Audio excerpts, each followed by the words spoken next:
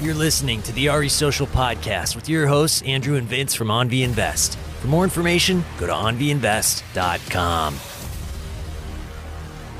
What's up, you guys? This is Andrew and Vince from AnVi Invest. Today, we're just going to basically introduce ourselves, and this is kind of episode 1 of our podcast. So I'm going to give a quick bio about myself, and then Vince will do the same.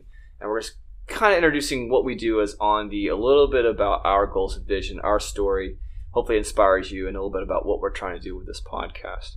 So just real quick, I'm Andrew McCormick. I am a music lessons business owner with a little brick and mortar, and have been kind of addicted to all things entrepreneurship for a long time. I was literally selling drawings at like 5 years old to like the girls in my class of like Looney Tunes and stuff, So I've always found a way to hustle. I bought my first car at like 15, all on my own, just mowing lawns and figuring it out. And I've taken all that work ethic and hard work into what we have now with AnVi, and I'm doing a lot of the operations managing, and I love it. It's awesome, and it's definitely the best, if you will, bang for your buck in terms of time commitment versus what I get back, which is just ever-growing assets, cash flow, tax benefits, etc. So that's my story. Vince? What's up, guys? Thanks, Drew. So that was Drew's backstory. I am originally from India. I came here 2008, did my master's, and I worked for a battery company before Nanomaterials, and then I now work for a medical device company, actually, so developing intellectual property for them. But outside of that, I am super nerdy and passionate about real estate. So my role in the company is I do all of the acquisitions, a lot of the capital raising, private equity relationships, building with investors and such. And we also do run a local meetup if you're ever in the area. We live in Orange County, California, SoCal. So, come to our meetup. It's called RE Social. But yeah, that's I'm really passionate about many of the things Drew spoke about, cash flow, passive income, retire early, financial freedom, all those kind of things. You want to be tuned in. We're probably going to have, one episode a month? Yeah, so at this point, we're just kind of playing with the format. Vince has been on a couple of major podcasts, and, we've kind of gotten bitten by the bug ourselves and wanted to do it on our own. And so we're thinking, I think, probably once a month to at least start. And if we want to trim that into once a week, eventually we can. Right now, we're just busy. He's got a W-2, and I've got a lot of stuff I'm doing between AnVi and everything else that I do. But I think once a month probably.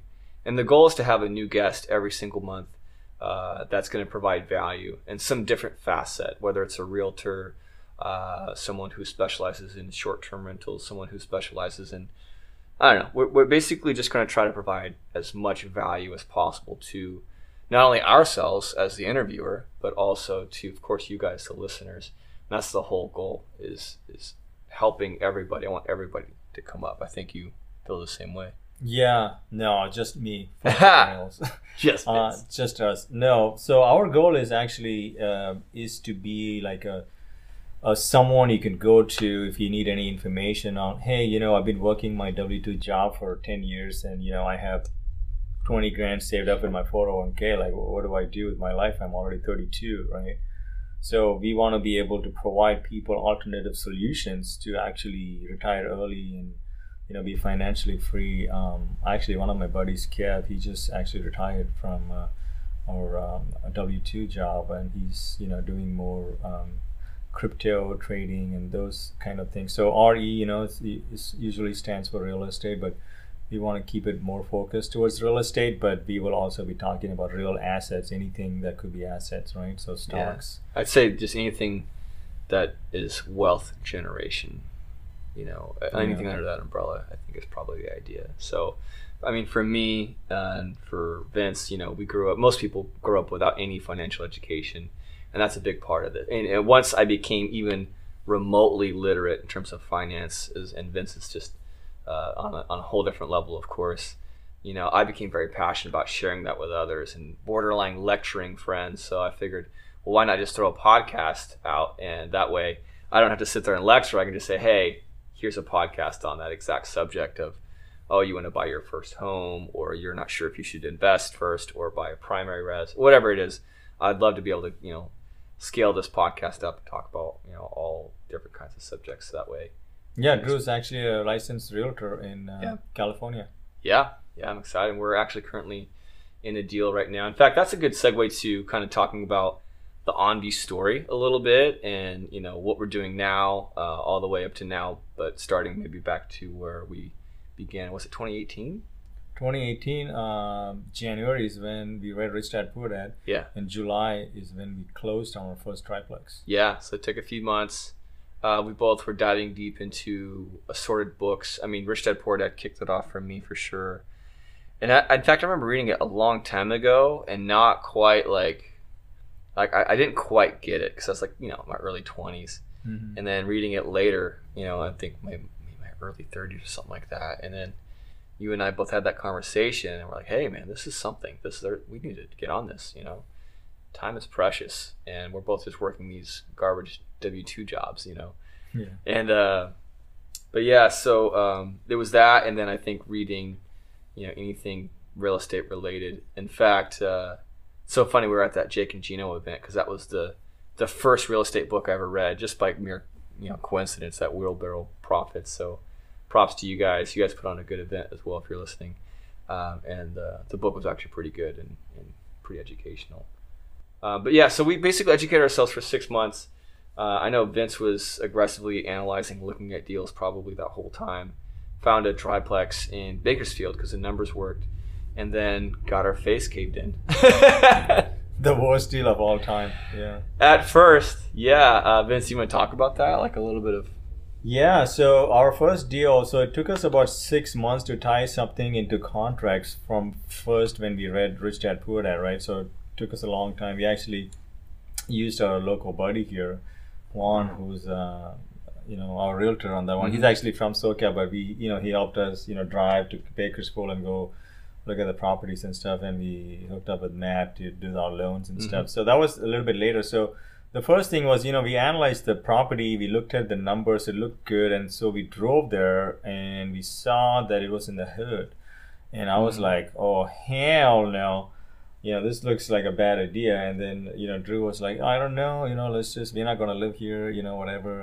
And then we had Chelsea who showed up from the property management. So that was very interesting. We got some very interesting guys hanging around, tweaking, doing weird stuff. But yeah, I mean, that was the start. Yeah, so how it went down is I got really buried in opening up that brick and mortar school right around the same time, I believe.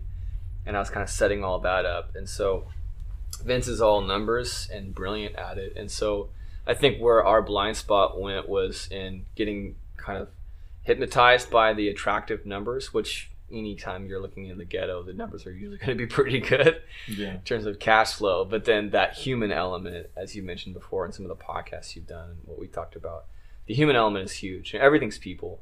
And so we unfortunately had inherited some of the worst tenants ever. One was like a crack dealer, like not even kidding. They wouldn't answer the door ever, and then the other one would just the second they found out, I don't think I told them I was an owner because I was up there working on stuff. I think Vince, had his W-2, but I was up there swinging hammers and stuff to get that middle unit fixed up. And once that other tenant knew I was an owner, they were on me about stuff. And then it was so funny that they had given us our first rent check, the first month in, and we're already taking out a huge chunk of our savings, what little we even had, into this deal. And so the second they it's the day after or something, they rescinded that check. They called their bank and had it taken back. And we're like, dude, we had our first bit of revenue as a real estate team and now it's gone, man. Yeah. So all the problems, that first deal, we just basically learned a lot about the human element, about, proper due diligence, just looking at rent rolls and stuff like that. And then questioned whether we should just get out of the game altogether or not. And I'm glad we didn't, even though we were bleeding $1,000 a month or something. Or Hell no, way more than that. Yeah, between repairs and stuff. Because just the mortgage and taxes was $2,000. Yeah, $2,000 a month. I remember just like every month having to like write a check for $1,000 and be like, oh shit. And then because that was our first loan, so we were actually paying 5%. Yeah, and then all the repairs, and I was putting in sweat equity because I was just like trying to save money and going up and learn how to build a fence. At one point, couldn't get a smoke detector off because we had to change the smoke detectors. And this is the unit with the crack dealer or the drug dealers. Mm-hmm. And I remember the right side. Yeah, the right side. Yeah. And trying to get one of those smoke detectors off, and I couldn't get it off in that room. Everything else was fine. And I'm like, I can't twist this thing off. So I had Jeff. He's like this, this big stocky Kansas guy. He's my stepdad. He's also a handyman. He goes to try to get it with his bare paws. He can't get it either. So it's on there. He grabs like a hammer or something. He gives it one whack and it explodes with cockroaches. It was so. That's when we knew we hit jackpot. Yeah.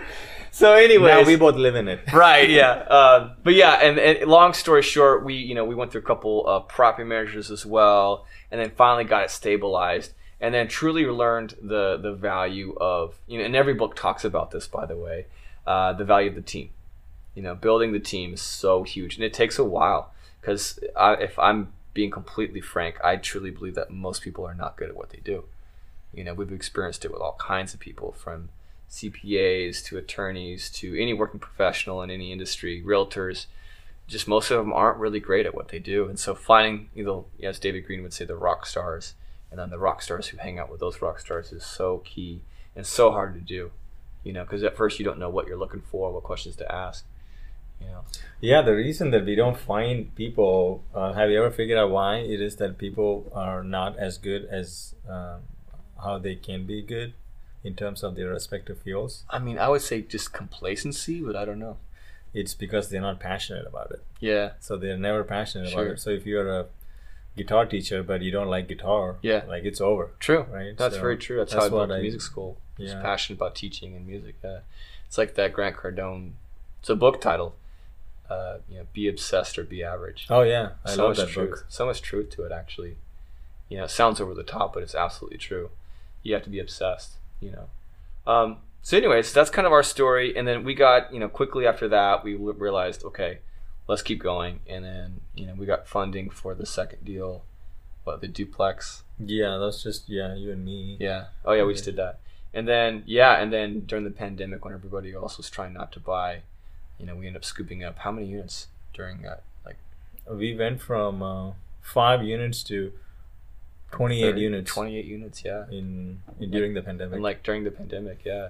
So when everyone else was running, we were charging right into it. Yeah. And cruising. Now, granted, it's partly because we had a good team. We had a good team, and we were using some outrageous creative strategies, which is definitely not recommended for most people. Person. Yeah, but we were creatively financing a lot of those deals because we didn't have a lot of money. We were able to buy the first few, maybe the first $1 million. Right. But after that, you just got to get creative. Remember when we say that we make garbage, we work at W2, we make 6 figures, and that is each, right? So that is more than twice what an average American home brings, and we still think it's a scam. We are at the top 10%, and we believe it's a complete scam to be in that route, because I will never make exponentially more than what I make. I will get cost of living adjustment. I mean, Drew has a business, so he could make a little bit more, but you could grow more, you could open more branches. But if you trade your time for money, this whole podcast is all about. Yeah, I still think about the amount that you and I have put into this business and pushing it forward. I'm like, oh, I could have bought the fancy car or something like that, or the fancy watch, but then I'd have nothing to show for it. Yeah, I have a fancy car. It runs on hydrogen. But I'm so glad that I decided to just dump, a lot of extra income into this business and into deals and into fueling this thing. Because at this point now, the way that our properties are appreciating, we're essentially doubling our income every year. And if you think about it. Yeah, we at 5%, appreciation per year. Last year was about 20% for us.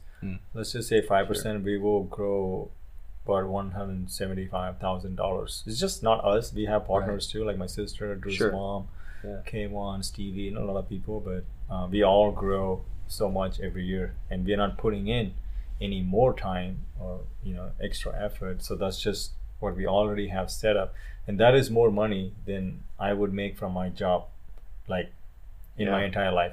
Like, I would never make 175,000. And as an entrepreneur myself, I'm always thinking, well, what do I want to do? If I want, retire, and I don't even want to retire, but having that like nest egg down the line, having the appreciation on all these assets is huge. But my big thing is freedom.